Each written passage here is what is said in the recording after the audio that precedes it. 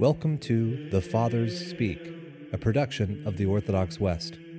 Each day, Father John Fenton reads a selection fitted to the Western liturgical calendar from one of the Fathers of the Church.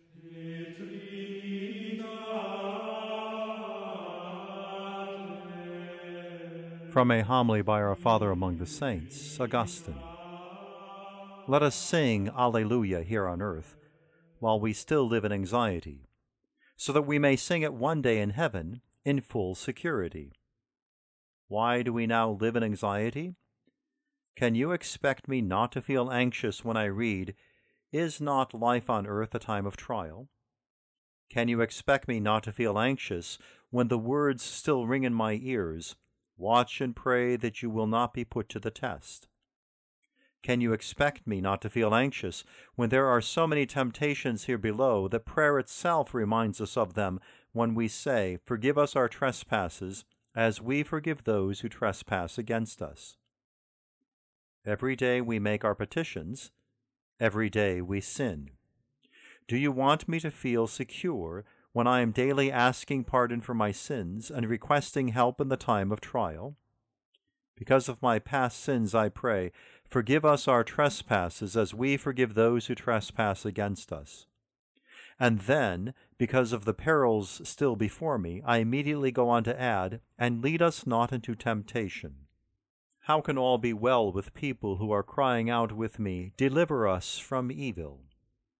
And yet, while we are still in the midst of this evil, let us sing Alleluia to the good God who delivers us from evil. Even here, amidst trials and temptations, let us sing Alleluia. God is faithful, says Holy Scripture, and he will not allow you to be tried beyond your strength. So let us sing Alleluia, even here on earth. Humanity is still a debtor, but God is faithful. Scripture does not say that he will not allow you to be tried, but that he will not allow you to be tried beyond your strength. Whatever the trial, he will see you through it safely, and so enable you to endure. You have entered upon a time of trial, but you will come to no harm. God's help will bring you through it safely.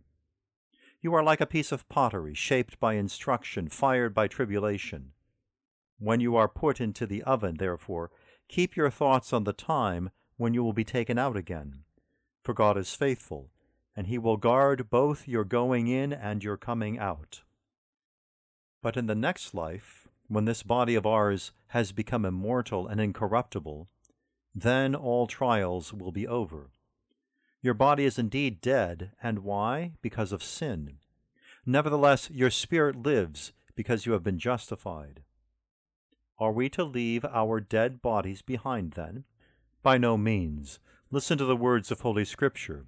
If the Spirit of him who raised Christ from the dead dwells within you, then he who raised Christ from the dead will also give life to your own mortal bodies. At present your body receives its life from the soul, but then it will receive it from the Spirit. Oh, the happiness of the heavenly Alleluia, sung in security, in fear of no adversity. We shall have no enemies in heaven. We shall never lose a friend. God's praises are sung both there and here. But here they are sung in anxiety, there in security. Here they are sung by those destined to die, there by those destined to live forever. Here they are sung in hope, there in hope's fulfillment. Here they are sung by wayfarers, there by those living in their own country. So then let us sing now, not in order to enjoy a life of leisure, but in order to lighten our labors. You should sing as wayfarers do. Sing, but continue your journey. Do not be lazy, but sing to make your journey more enjoyable. Sing, but keep going. What do I mean by keep going? Keep on making progress. This progress, however, must be in virtue.